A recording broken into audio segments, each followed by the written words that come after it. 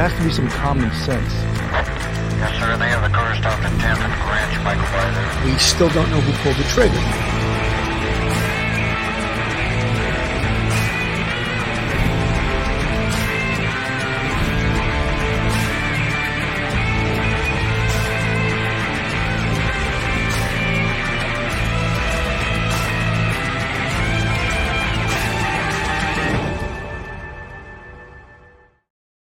Hello, everyone, and welcome to Police Off the Cuff, Real Crime Stories. I'm your host, retired NYPD Sergeant Bill Cannon, a 27-year veteran of the NYPD. And with me tonight, you guys are going to get all excited, is straight out of the Bronx. You thought I was going to say Brooklyn. Straight out of the Bronx, Professor and retired NYPD Sergeant Michael Geary, a professor at Albertus Magnus College in New Haven, Connecticut. Mike, good to see you tonight. Billy, good to see you. Thank you for having me. It's always a pleasure. You're a fan favorite. I don't know why, but you are. You're a fan favorite. You do a hell of a job. You know, Mike, one of the things that we've been covering, or we haven't been covering, but a lot of others have been covering, is there's a big conflict of interest right now with the attorney for Bryan Kohberger, who is a legal aid attorney, apparently a very good one. However, it came up that she was also representing, and I'll use her new name, Kara Northington, who actually also goes by Kara Knodel, who is the mother of, Zaina Knodel, obviously one of the victims in the Idaho quadruple homicide. The problem is that the attorney, Ann Taylor, as soon as she got summoned for the case of Bryan Kohberger, she sort of dropped Kara Northington like a hot potato. And I said potato. Is that New York-esque, or should I say potato? She dropped her like a hot potato, whatever. Anyway, she dropped her as a client. Now, it's sort of sad because Miss Kara Northington, she's got as you could see if we play the video from Ashley Banfield later on, she's got a rather severe drug problem. You could see it in the way she speaks. You can see it in the way she looks. And it's sort of sad. But a bigger problem that I have with it is that this is a death penalty case for Bryan Kohberger. So say the judge on this case of the quadruple murder case doesn't remove Ann Taylor from the case, and the case goes all the way through, and let's say use a fourth instance, he gets convicted and he's facing the death penalty.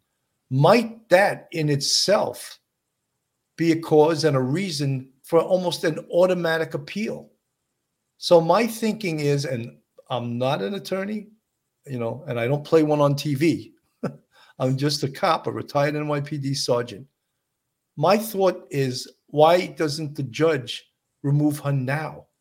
So this does not become a problem once millions of dollars are spent on this case, in the prosecution of this case. And in addition, how it seems to me unethical that she dropped Kara Northington, Kara Knodel, as a client and jumped on this, of course, much bigger case of Bryan Kohberger, this quadruple murder. I mean, any attorney, I think, would probably do the same. However, is it A, is it unethical? B, is it done all the time? And C, can this be done without there being a legal problem with this and an automatic appeal in the event of a conviction and a guilty verdict against Bryan Kohberger? I'll give you the floor, Mr. Professor Geary. All right. I have to agree with you, Billy, in some respects, and I have a difference of opinion in others. At first blush, what we call prima facie, looking at the case and the facts of the case right now, and the dropping of Ms. Knodel's mother as a client, it does look unseemly. It does look unprofessional. but looking at it, doing some research, I don't see that she has committed any sort of violation of her ethical obligations to her clients under the canon of ethics for defense attorneys. I will agree, though, it does not look good, but Ms. Ann Taylor is in a very unique position. And so therefore, I think she did the best she could. She represented Ms. Knodl's mother several times over the past few years. Yes, they developed a relationship. And yes, she actually had a court case pending with Ms. Knodl's mother between the time that her daughter Ms. Knodl was killed and the time that Mr. Kohlberger came before the judge in Idaho. We go from November 13th when the murders happened, and then we have him appearing in an Idaho court for the first time with Ms. Taylor on the 5th of January. It looks bad, and I can understand why there's a lot of outrage over it, but I think looking at the timeline, from what I know, it looks like Ms. Taylor immediately dropped Ms. Knodl's mother as a client when she was assigned to Mr. Kohlberger's case, and therefore she's not representing two different people at the same time in the same case, which would definitely be a conflict of interest. But I don't see the conflict of interest here at all. Mike, I also want to bring to the attention of everyone that this is a small county in Idaho. Yes. They don't have a cache or a huge pool of legal aid attorneys. They don't. So it's not like the judge may have to reach outside, even further outside the county than he already did to get someone who's competent enough to try this case. The judge is a she in this case. Yes. So let me play a little bit of this and we'll get another little feel of this. Ann Taylor is the public defender assigned to Brian Kohlberger in Latah County. She normally works for Kootenai County, but the judge brought her in because of the high-profile case. We confirmed Taylor represented someone in 2022 with the same name as a murder victim's parent, but this connection doesn't surprise former criminal defense lawyer Mo Hammoudi. There is nothing sinister or nothing untoward about learning about a conflict. It happens all the time in any public defender office. There are always potential conflicts of interest because the public defender's office represents large amount of members of society. He says when this happens, the attorney has an independent obligation to address the potential conflict. Then the court makes its own determination. What needs to be determined is what is the matter and what is the representation. So the cases have to be analyzed, the facts need to be analyzed, and then a determination needs to be made. But whether it impacts the court process depends on what type of conflict there is. There is what's called a concurrent conflict of interest, which means that at the same time, concurrent meaning at the same time. And that's where there's a significant risk that the representation of one or more clients will be materially limited by the lawyer's responsibility to another client, a former client, or a third person. And concurrent conflicts of interest can arise from the lawyer's responsibilities to a former client. Hammoudi says this means a lawyer cannot use information relating to a previous representation to the disadvantage of the former client. Idaho court filings show Taylor represented the parent up until as recently as January 5th. On this day, Taylor signed an attorney substitution to take over those court proceedings. All this just one day after her newest client arrived to Idaho from Pennsylvania. Hammoudi says conflicts of interest can result in the judge appointing another attorney. At this time, he says it's too early to say if there will be any effect on the Moscow case, but the first indication of potential impact could be Taylor filing a motion to be relieved counsel of record. We have reached out to the Kootenai County Public Defender's Office.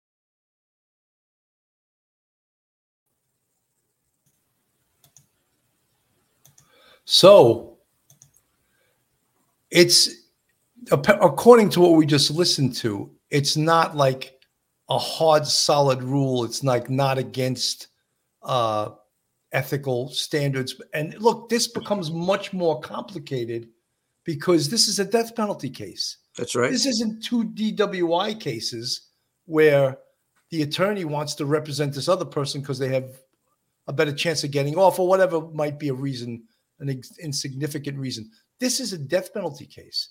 And this legal aid attorney happens to have experience in that area. I don't think there's anyone else in that area right now that does have that kind of experience. So is it still a hardcore ethical issue here? It would seem to me, if you, a layman, not being an expert in law, if you told me the circumstances, I would say, yeah, that's wrong. That's wrong. But again, my bigger issue with this is, do we go through the Bryan Kohberger trial and he's represented by Miss Taylor and he gets convicted and he's facing the death penalty and he gets the death penalty and that's part of the appeal. Oh, she should have never represented him. This is a conflict. Could that be? Yeah, Billy, this isn't like a typical kind of case because, like, say, for instance, just a real simple case. You have you're buying a house. An attorney can't represent both the seller and the client because that's a strict conflict of interest. Or you get a case of two guys want to rob a bank, they get caught, and you have one attorney representing both of the defendants. You're probably not going to do that sort of thing. There's going to be conflict of interest, especially if one of the defendants wants to flip on the other. That would be a clear conflict of interest. Here, I think Ms. Taylor did the right thing. She put in substitution of counsel and withdrew as counsel for Ms. Karen Northington. And she then entered the case on behalf of Mr. Kohberger. You're absolutely right. This is a very special case. You have to have, under Idaho law requires that in death penalty kind of cases like this, capital murder cases, the defense attorney must have prior experience with death penalty cases, capital cases.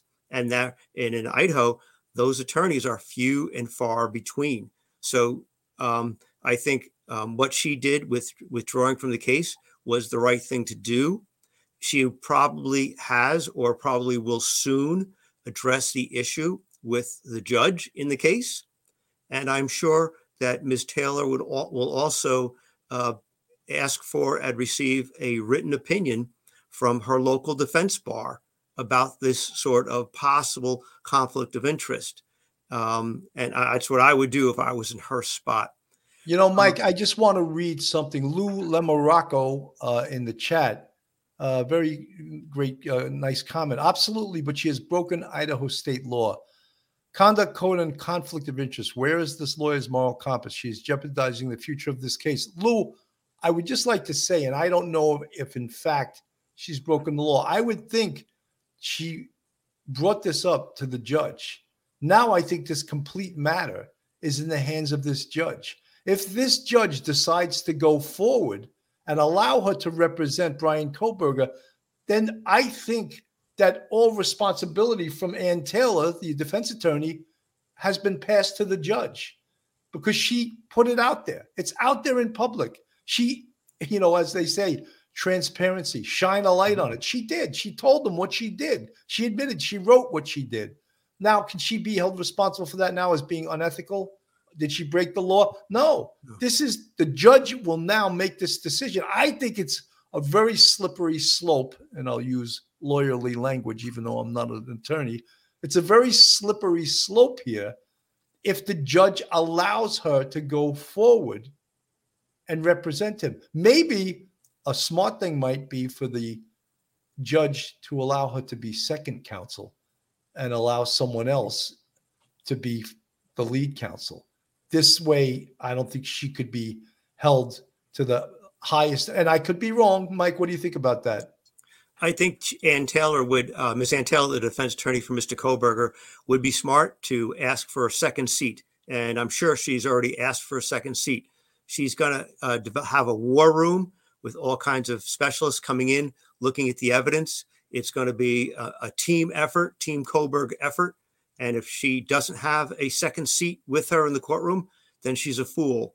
But I agree with the comments made by the viewer that it does seem like she has no moral compass, but it's one of those situations where she really has to represent Mr. Koberger. She has to. There's like maybe no one else right now in the lineup that could. So this may change over the next couple of months, probably before June when they're getting back together in court. But by then, this will be a settled issue. But I don't see that right now, from what I know, I don't see it being something that would be an appealable issue if Mr. Koberger loses. Under Idaho law of criminal procedure, in death penalty cases, if there is a conviction, there is an automatic appeal. So no matter what happens in this case, if Mr. Koberger is convicted of the slayings, and if he is then sentenced to death by the jury, and that's not a complete 100% given either.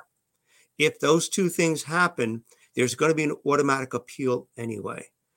So we have a long way to go before we get there.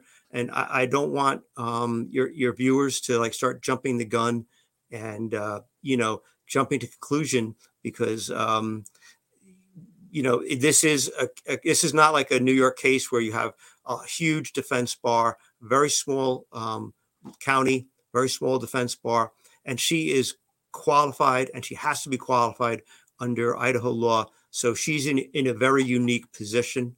And I think she did the right thing by withdrawing from representing Miss Northington. Mike, this case is controversial enough without added controversy to it. I mean, a quadruple murder. So many people have questioned this case. This case is not just a nationally known case, it's internationally known. It's not every day, every year, every 5 years, every 10 years that 4 students are slain outside a college campus in basically a house where they're staying to go to a university. They're slain and at knife point. Right. It just doesn't happen. So it's controversial enough without more controversy added to it. One of the things I wanted to talk about too is there's been more controversy with this very issue with Ann Taylor, the attorney, and with the mom, Kara Northington, of course, the mother of Zaina Knodel. So it's Kara Knodel. I want to use her proper name. But she was on Ashley Banfield. And I don't want to speak anything poor about Ashley Banfield. I really happen to respect Ashley Banfield. I think she's a great reporter. I've been on her show. She's been on our show. And I really like her. So you can take my comments with a spoonful of sugar or salt, whichever you would like. But people questioned why she had Kara Northington on her show. She obviously probably shouldn't be on TV. No. She doesn't look very well. She looks like she's got a drug addiction. And a lot of people had said that she was being patronized and she was being used. And I'm going to play a little bit of that. And as I said, and it's neither here nor there that I like Ashley Banfield. I just thought to put my prejudice out there that I do happen to like her, and I wouldn't want to speak against her, but I'll use the excuse. Many people have said that they thought this was unfair and patronizing to Kara Northington. Conflicts of interest with attorneys for far less than this. I mean, let me give you an example. If you think that perhaps some point you want to divorce your spouse and you have a conversation with a couple of lawyers, your spouse can no longer retain any of those lawyers just because you had a conversation. So this woman, Kara Northington, whose daughter was violently murdered in Idaho, one of the Idaho 4, those 4 students killed in Moscow at the University of Idaho, she is now facing the reality that the person she trusted most with 4 of her cases is now representing her daughter's accused killer. Here's that conversation. So, Kara, what was your first reaction when you learned that your former attorney is representing the man accused of killing your daughter? I'm heartbroken. I'm heartbroken because I trusted her. She pretended that she was wanting to help me, and to find that out that she's representing him, I can't even convey how betrayed I feel. Have you had a chance to speak with her about this? No, I haven't spoken with her. I found out through a friend who found it on Reddit. So, You found out through a friend through social media. You weren't notified by. This is actually pretty brutal to watch, in my opinion. And I think that Ashley Banfield and News Nation got some real pushback on this. Well-deserved pushback. Well, tell me how you feel, Mike. I think Ashley Banfield is very, very much aware of the gag order that's in place, and that applies to police, investigators, law enforcement, forensics people, ballistics people, CSI people, and also and it says anyone else who has interest in the case. Now, Miss Northington is the mother of one of the maybe the first witness that is going to be testifying in this case, Ms. Kernodle. And there is a possibility that Ms. Northington may be called. Well, Mike, let me just correct you. Her daughter, Zaina, was one of the students that was murdered. I'm sorry. Yeah, I just. Yeah, it's possible. I got it mixed up with DM. Ms. Kernodle's mom, Ms. Northington, there is a possibility, not a huge possibility, but there's a possibility that she may be called to testify in this trial if there was any sort of inconsistent statements made between any of the surviving roommates to any of the family members of those who had been killed and murdered by Mr. Kohberger. So for Ashley Banfield to actually interview her and solicit information from her, I think wasn't the proper thing to do at this time. And I wished, like Mr. Gonsalves earlier, I wish Ms. Northington did not take the call and did not have the interview with Ms. Banfield. I don't see that it helped her in any way, shape, or form. And I think it made Ms. Banfield look like she's just chasing, an angle of the case that should be left alone. Mike, I agree with you. I think it was like it's a bad look. Yeah. I mean, why would you put her on TV? She's Right. Obviously a sick woman, and I mean sick in the way that she's drug addicted, and that's what gets her into trouble. That's, I'm sure, what her case is about. She wants to go into rehab. She voices her opinion that her lawyer betrayed her because she was representing her in her drug case. And Miss Taylor, Ann Taylor, her attorney, who also was Brian Kohberger's attorney, she gave her power of attorney to make decisions for her. So she feels betrayed. But again, you mentioned it also. That's understandable. The overarching theme is that no one else in this case is allowed to speak to the press because of the gag order issued by the judge. So this, I'll use the term, this seems like the low-hanging fruit to come up with a story. However, it didn't work well or run well with social media and with audiences because people pushed back. And apparently, I'll play another video later on where Ashley Banfield got quite upset at some of the things that were being said about her and about this interview. But I think that when you put someone on TV that is obviously drug addicted and obviously in pain and obviously in need of rehab, I don't think it's the greatest decision making by a TV station to do that. Yeah, I think it was a poor look for Ashley Banfield and her station. Ms. Northington deserves all of our sympathy, like Mr. Gonsalves. But, sometimes the media can take advantage of that, of their pain, and then try to get a headline out of it or get some clicks on it. I think it was a terrible thing to do. I seriously doubt that Ms. Taylor actually requested to represent Mr. Kober. I think the judge probably assigned her to represent Mr. Koberger. And so therefore, if that's the way it goes, she is very uniquely qualified in that county. And therefore, there's just not a lot of other people who can do what she has to do right now. Absolutely. Hey, Ann Taylor, your attorney herself? Right now. And have you tried to reach out to her? No, I just found out today, literally. So, yeah. So, just so many thoughts. It's so incredible that there is this connection. Are you going to try to fight this at all? Well, yeah, absolutely. Yes. Because as I understand it, this would require a waiver, something that you sign and that he would sign in order for her to go ahead and be able to do this legitimately. I can imagine the way your reaction is that you are not interested in signing a waiver to allow her to continue on. Right, exactly. And I'd already given her power of attorney. I'd already signed over power of attorney so that she could help me with getting into rehab and whatnot.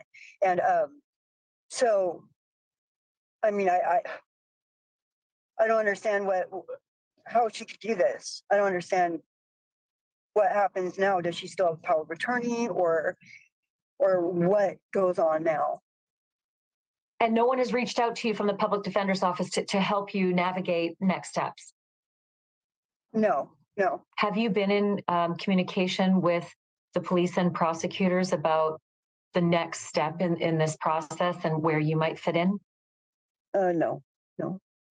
And do you want that? Do you want to be in communication with them to understand what's happening and what they're going to be doing as they move forward in prosecuting him? Oh, yeah, yes. So no one has reached out.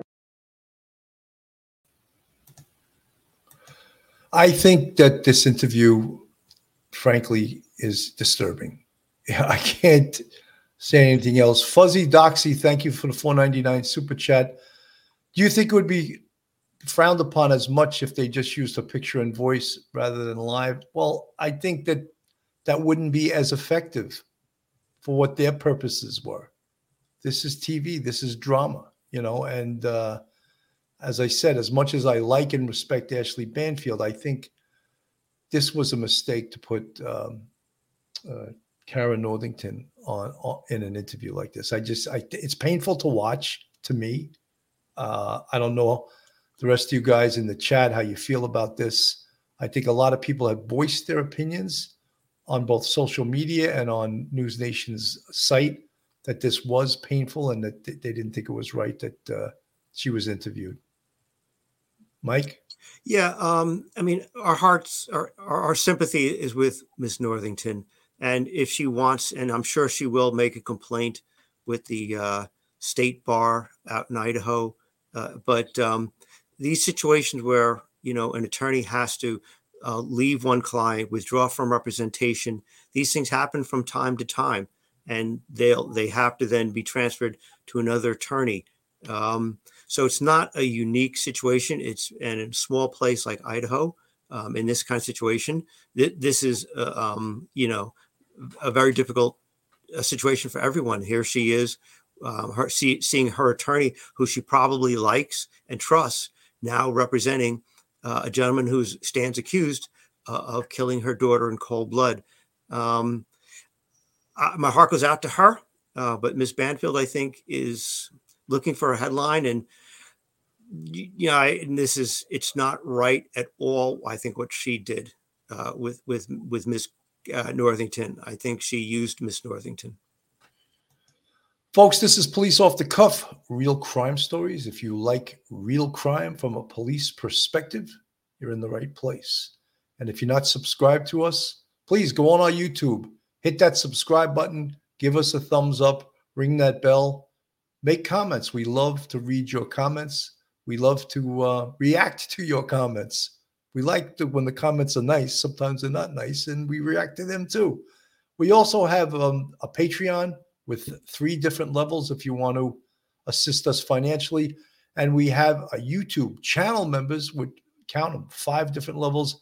And we appreciate all our friends, our subscribers, and our fans. They keep us wanting to do this every single night.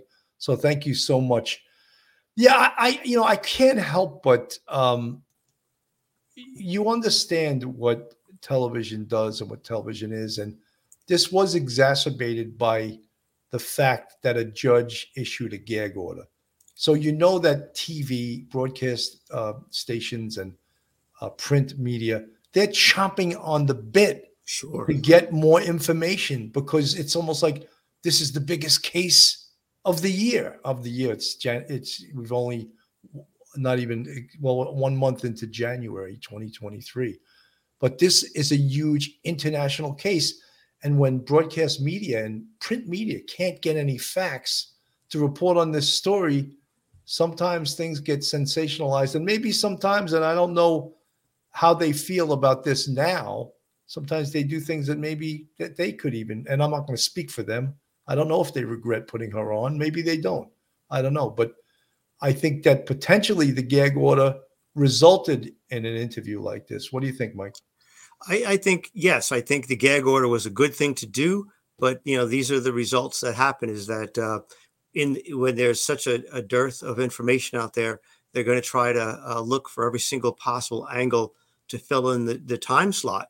And this, unfortunately, is an example of what happens, in that sort of information vacuum. And I hope that, other outlets besides Miss Banfield, Miss Banfield's outfit, takes this to heart and say, we have to do other things, but we can't do, fill in the time, but we cannot do this. Yeah, no doubt. Let's see what Chris Cuomo and Jennifer Koffendorfer have to say here. The accused in the Idaho murder case also represented the mother of one of the victims? That's exactly right. The mother of We've helped millions of creators improve their SEO. Sorry, guys. Every time Mike Geary comes on, I have some kind of malfunction. I don't want to blame him. Sorry, please. I'm a jinx. Karen Broderick, thank you for the £5 super chat. I was disgusted when I saw this interview. Breach of gag order. Ashley knows this too. Could this compromise the investigation? What do you think, Mike? I'll let you answer that. It's definitely, I think, a breach of gag order, because there is that little possibility that Ms. Northington may be called at some point. She's a possible potential witness.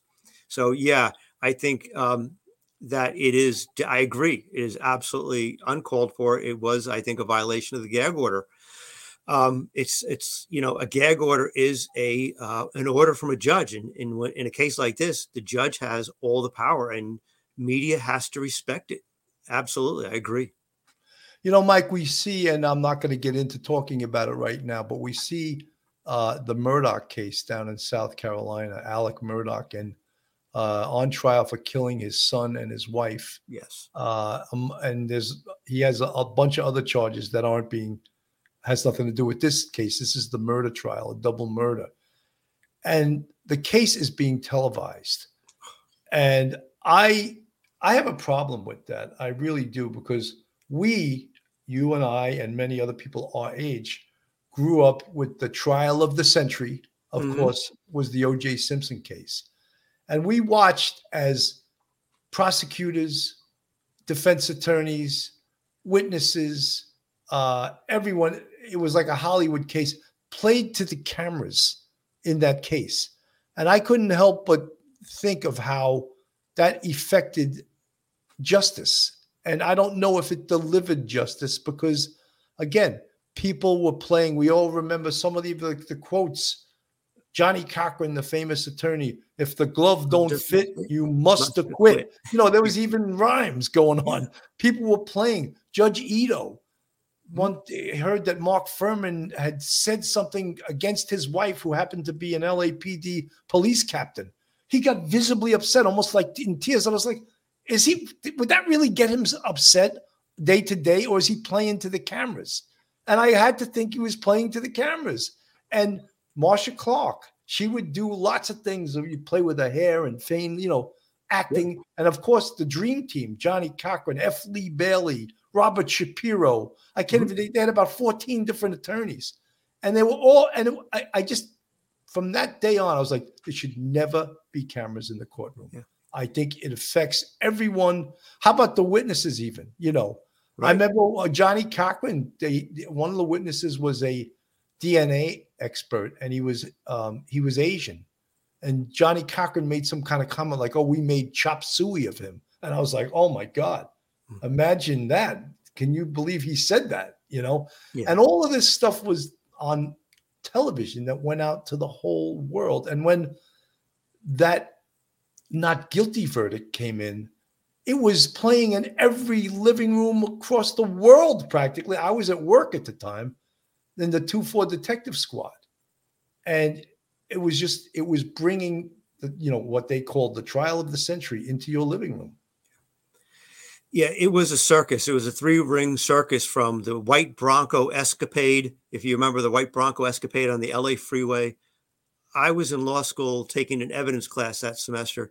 We spent every day that we had class, we would review everything that went on in the O.J. Simpson case. And I agree with you. It brings about a 3-ring circus atmosphere, and everybody's looking, the attorneys, the judge, Judge Ito, the attorneys, everyone is looking and presenting themselves very differently. When you're on camera, it. And when if you're off camera, you're off camera. You're not paying attention. But on camera, it turned into 3-ring circus. And every night there was running commentary from all of the networks about, as you say, Miss Clark's hair, Johnny Cochran's suit, the way he presented the rhyming, the glove don't fit, you must acquit. Mark Furman having a book deal where he gave some information that was used against him as to impugn his character, all kinds of crazy stuff.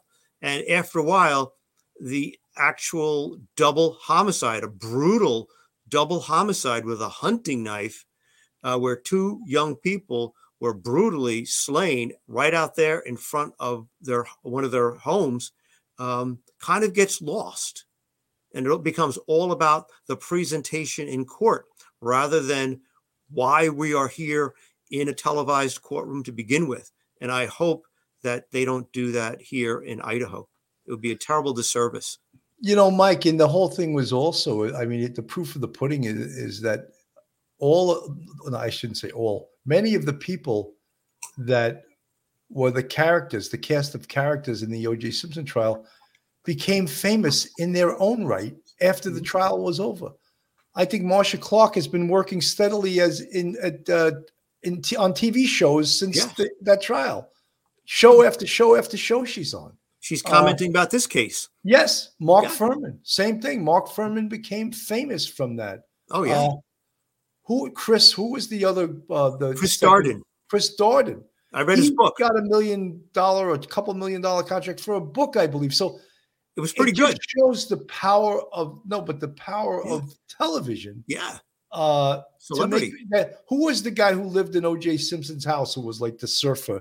Who was I can't think of his name. He became famous too. It was so it's just like, is that what cameras in the courtroom does? Because it certainly didn't do justice. No, it didn't help the ends of justice. No. So I hope that they learn, and I guess it's up to the judge to say, yes, cameras in the courtroom, no cameras in the courtroom. But in a case like this, I would imagine there will be tremendous pressure on the judge to say, okay, yes, cameras in the courtroom. I don't know. Yeah. And does she have the power to say no? I think unless Idaho's law states to the contrary, she probably absolutely has the power to say no cameras. Or if she wants to allow cameras, maybe one fixed camera pointing towards the witness stand or something like that. But if I was the judge, I would not want it at all. I would do anything and everything in my power to ensure that there's no cameras in the courtroom. Our chat came through again. The character was Cato Canlan. Ah, that's it. He was the surfer dude that was like, "Wow, man, I don't know. I don't remember what time it was, man." That's right. That's a name out of the past. Everyone wanted to be a Cato Canlan, to live in some millionaire's house for free and just to watch the property, like, you know, and just be a surfer dude during the day, you know. That's it's right. like, again, characters became just Lorraine Lawrence. Lorna, I will never agree with that verdict, but Kardashian, there was their father. Yeah.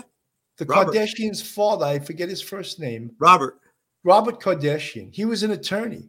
Yeah. And he was not OJ's attorney, but people believe he got rid of the murder weapon. Many people believe that he got the suitcase, and he hid behind lawyer-client confidentiality, and I believe was never called as a witness because he claimed he was, you know, he used that lawyer-client confidentiality. But yeah, so you see, and guys, we're just using this as an example of why we think that cameras in the courtroom are a bad idea, and all of these things. Ronald Goldman, who was one of the victims, Nicole Brown Simpson, who was OJ's wife, and Ronald Goldman Jr., I believe, who was a waiter in the restaurant she used to frequent. That's right. The father couldn't get enough television. He was on TV every single night being interviewed. And I was like, what are you doing, dude? Your son is murdered. What is this? Why are you going on TV every single night? But it gets like addicting, and people. And perhaps in his defense, maybe he realized that the tidal wave of information and entertainment was, you know, directed at O.J. Simpson rather than his son. And so, I'd like to think that he probably did it just to try to keep his son's name and Nicole Brown Simpson's name out there in the public, so that people realize they were the names of the victims. You know, maybe that's what he did. Maybe that's why he did it.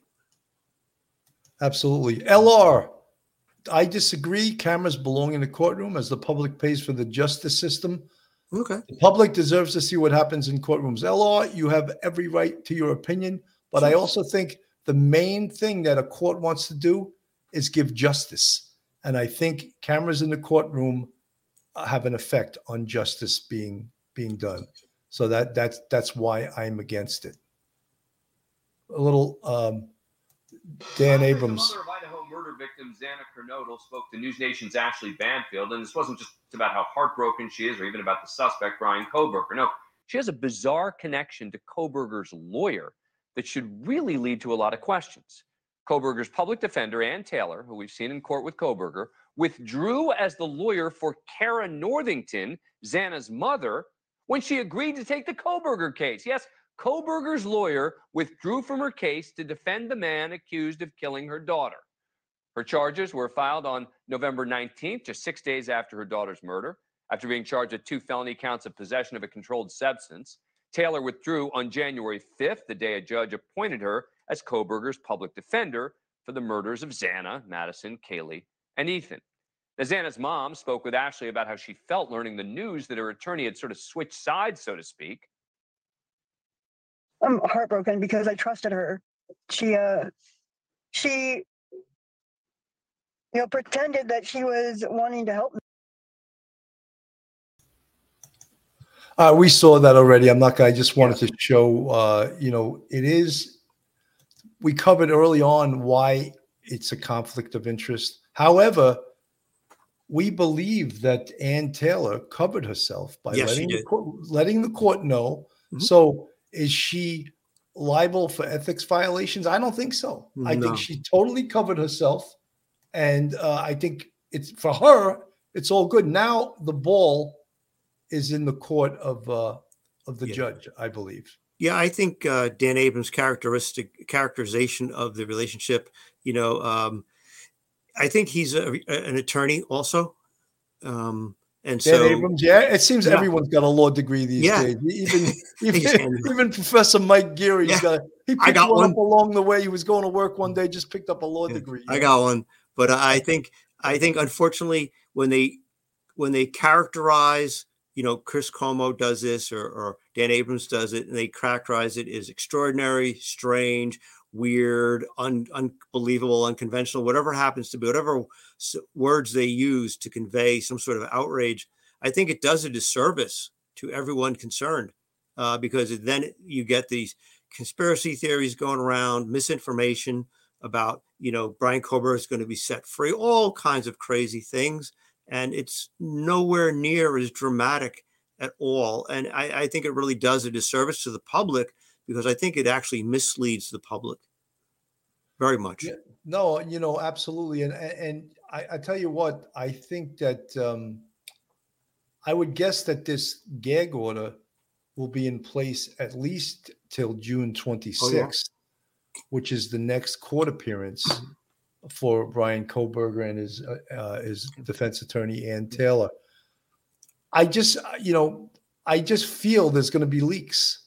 There's been lots of leaks in this case as it is. I mean, many people, many journalists knew things that we didn't know much earlier than when we found out. A lot of people knew all about the Hyundai Elantra and how early in the investigation they had that information. Many journalists knew that. So that was leaks. And where were those leaks coming from? How many talking heads did we see during this investigation that used to work for the FBI? How many did we see? Many. Many. How many? Who's working on this case? Right. The FBI, right? You think potentially they leaked some information to their buddies? Do you think that's a possibility? How about we had heard early on in this investigation, unconfirmed, and this is where the rumors ran rampant on social media, that there was an eyewitness, DM. That was out there very early also, right? Right. The information that the car had sped past the gas station. We don't know exactly. We didn't get that. They knew about that, I think, in the first week. We didn't get that, I think, till 3 weeks into the investigation. However, many other many other news agencies, and we are content creators. We don't have the same power of the same connections as the broadcast media. But many, of course, network news stations, they get fed information through their connections with the FBI and through other means. So the gag order, there's still going to be leaks. No matter what. Hope that the person from law enforcement that leaks this stuff doesn't get caught, because they could be held in contempt of court if they do get caught leaking information. Yeah, you don't want that. That could be a career killer. You could be held in contempt by the judge. And in a courtroom, during a trial, a judge is God, and their word is law, and that's the way it goes. So, heaven help anyone who is caught leaking information.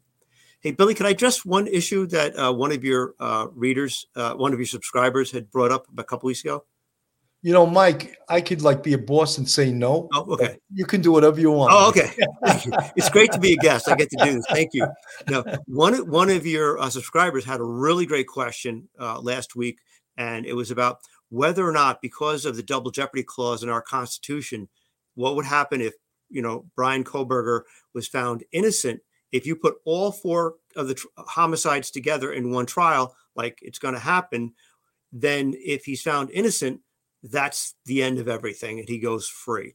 And why wouldn't the prosecution, the question was, why wouldn't the prosecution want to divide the case up into 4 separate homicides and have 4 separate homicide trials?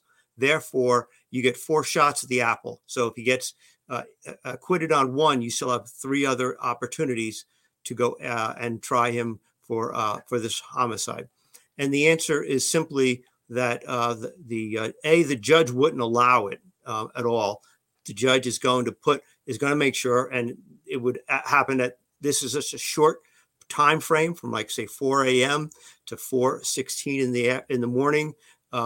the fact pattern is so small and so brief. They were all the homicides took place in one home, and therefore it's one huge transaction, one huge criminal enterprise that Kohlberger is accused of undertaking. So that won't happen. The prosecutor, if they did want it, and they wouldn't probably want it because they'd have to prepare for 4 separate trials, and that's too much. But The Mike, defense isn't that wouldn't want it usually either? Isn't that usually a tactic employed by the defense? Yes, separation. The Yes. severing of cases, the Mhm. severing of trials. But Yeah. I don't even know if in a case like this, if the defense would want this. No, I mean, it's a great question, and I loved it, and I thought about it for a while. But yeah, the defense wouldn't even want it because if they got an acquittal on Kohlberger in the very first instance, say if they only did one homicide, they would have to be prepared to defend him 3 other times. And you know what? It would be, and if he was convicted on any of those other subsequent times, if they actually did this 4 trials, you would have an appeal, on the grounds of double jeopardy anyway, because it's one fact pattern. Great question. But yeah, it would never happen. Well, Mike, this case, even with it being all 4 being, Brian Kohlberger being tried for all 4 murders at the same time, this case is going to cost millions of dollars. Oh, sure. Could you imagine they severed this case and gave each case a separate trial? Yeah. It would be ridiculous. And, Right. You'd be here 3 or 4 years trying this case. Yes, absolutely. Yeah. Folks, if you're looking for a good attorney in the New York City metropolitan area, Joe Murray is your man. Joe Murray is a retired NYPD police officer, got a law degree along the way, just like Mike Geary, and he went into defense. And you can reach Joe on his cell at 718-514-3855. His email, joe@jmurray-law.com. His website is jmurray-law.com. Joe Murray is a huge, huge supporter of Police Off the Cuff, one of our biggest, has been with us from the beginning. So again, if you need an outstanding attorney, there's the flyer on the screen in the New York metropolitan area. Joe is your man. This case is, it hasn't even picked up steam yet as far as, look, we were all so relieved, I think, of course, December 30th, when he was arrested in Pennsylvania, and the evidence started flowing in, and then the rumors and the people saying, oh, I don't think he did it, or did he have an accomplice? Did he this, did he that? And of course, all of these things are exacerbated by the judge putting a gag order, because now no one can say anything that is fact to the press or to anyone else. So as you said earlier on, Mike, rumors ran rampant. We were talking about Ashley Banfield before, and I'm going to play a little bit of her reaction to, I think, social media's reaction to her interview of Kara Northington. And I don't think she was very happy about it. And so let's just play a little bit of this. And again, we voiced our opinion of this and what we think this meant to everyone out there. That a lot of people on social media have been talking about. And I'm going to get very personal here, so just bear with me, if you will. There were a lot of people who were very upset that we ran this interview. And some of the comments that I read upset me because I look at Kara Northington as a woman who has admitted that she has struggled with addiction mightily. She admitted on television that she was in rehab and needed help from her attorney to get there. Her struggles are real. And the fact that she lost her daughter to a ghastly crime is real. And she is a victim in all of this. And she deserves a say. She deserves a say from the very get-go because she's been victimized as a family member of a murder victim. And I do not care where she spends her evenings or whether she's been in jail or whether she needed a public defender. She has a voice. She deserves to speak. And when this happened with her attorney, she 100% gets to speak. She has a dog in this fight because her attorney is now representing her daughter's accused killer. Let it sink in. She has a right to speak. She has a case. And I think Ann Taylor has explaining to do. And to that end, we called Ann Taylor's office. Understandably, she can't get back to me. There's a gag order in this case, so she can't respond. But at some point, she's going to have to respond. And for anyone out there who thinks this is somehow sinking the case against Bryan Kohberger, let me be honest with you. A conflict of interest for a death penalty case can overturn a case. So if you're worried about this, you should be.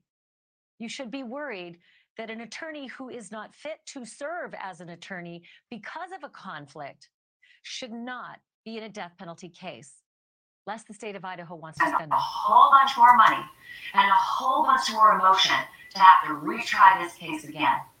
And I am pretty sure nobody wants that. Thank you for watching. Go to news.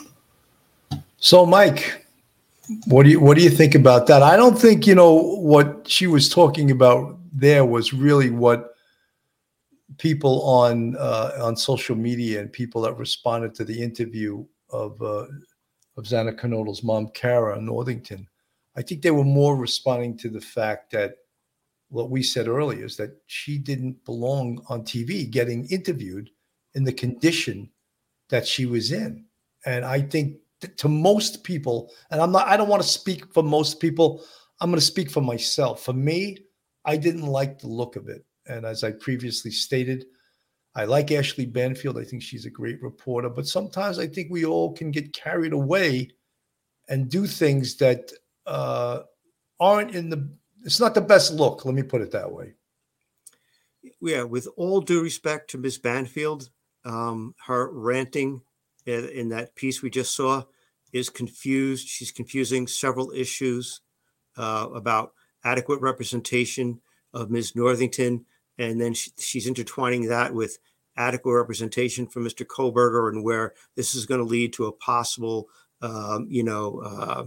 problem going ahead and an automatic appeal. And it's very confused. It's rambling. It's not well organized. It's emotional, and it really doesn't have a bearing on any sort of reality. Ms. Taylor was picked to be the attorney for Mr. Kohberger, and she immediately withdrew as representation for Ms. Northington.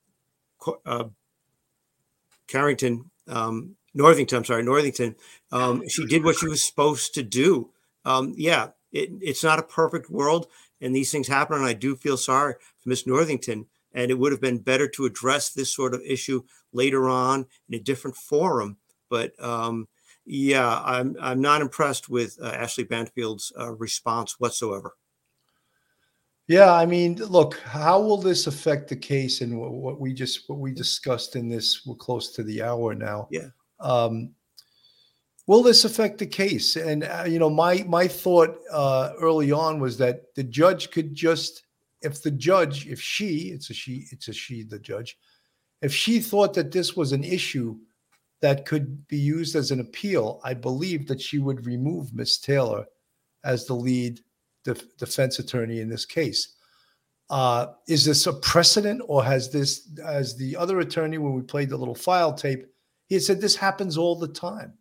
Yeah. This is not a precedent-setting case. Attorneys do this all the time. How many people out there, and I've heard this a million times by people who have hired attorneys, how many people have hired an attorney? They go to court and another attorney shows up to represent them from the law firm of the attorney that they hired. I'm sure that doesn't make the person that spent thousands of dollars to hire this attorney, I'm sure that doesn't make them happy. And I'm not comparing this to that, but there's certain things that are done because of expediency, because of busyness, because of an attorney can get stuck at one place and not be able to get to the other courtroom.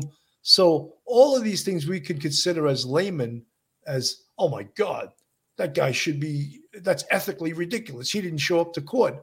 But there is, precedent for some of this, and for some of it, there is no precedent. Yeah.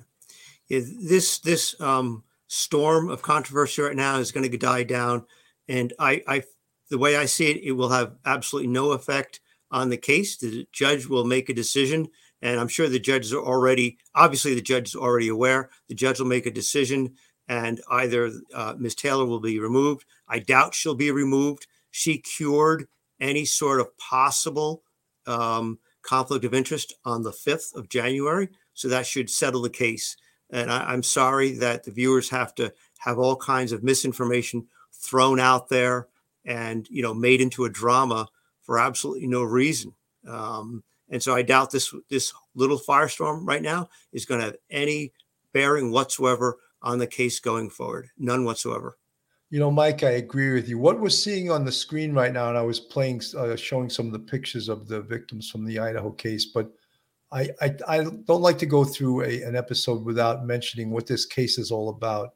Mm-hmm. What this case is all about is Ethan Chapin, Zaina Knodel, Madison Mogen, and Kaylee Gonzalez, 4 University of Idaho students that lost their lives violently on November 13th, 2022. And that's what this case is all about. And we never, ever want to lose sight of that. No matter all of the stuff that we hear, all of the drama, all of the non-drama we hear, all the things we made up, the rumors, the gag orders, the attorneys, the prosecutors, the detectives, the FBI agents, Bryan Kohberger, his family, his PhD studies at the University of Washington State. All of those things mean nothing. What really means everything was that slide that I put on the screen of Ethan Chapin, Zaina Knodel, Madison Mogen, and Kaylee Gonzalez. And that's what's most important in this case. Absolutely. That's the focus, and that should be the focus the entire time. Nothing else. Absolutely. Mike, we hit an hour. Final words. Just like I usually say, just be patient for everybody. All the subscribers, be patient, tune in. You'll get the facts here. You're not going to get drama like you see on other stations and mischaracterizations. And hold the families in your prayers, like Gonzalez family and Ms. Northington. You know, they're hurting tremendously, and our heart goes out to them. And just keep them in your prayers. Absolutely. Mike, I just want to reiterate to you so you feel the love from the chat. Catherine Lansell, great show tonight, Bill. I love Mike Geary. Everyone loves Mike Geary, you know. Straight out of the Bronx, law degree, retired NYPD sergeant.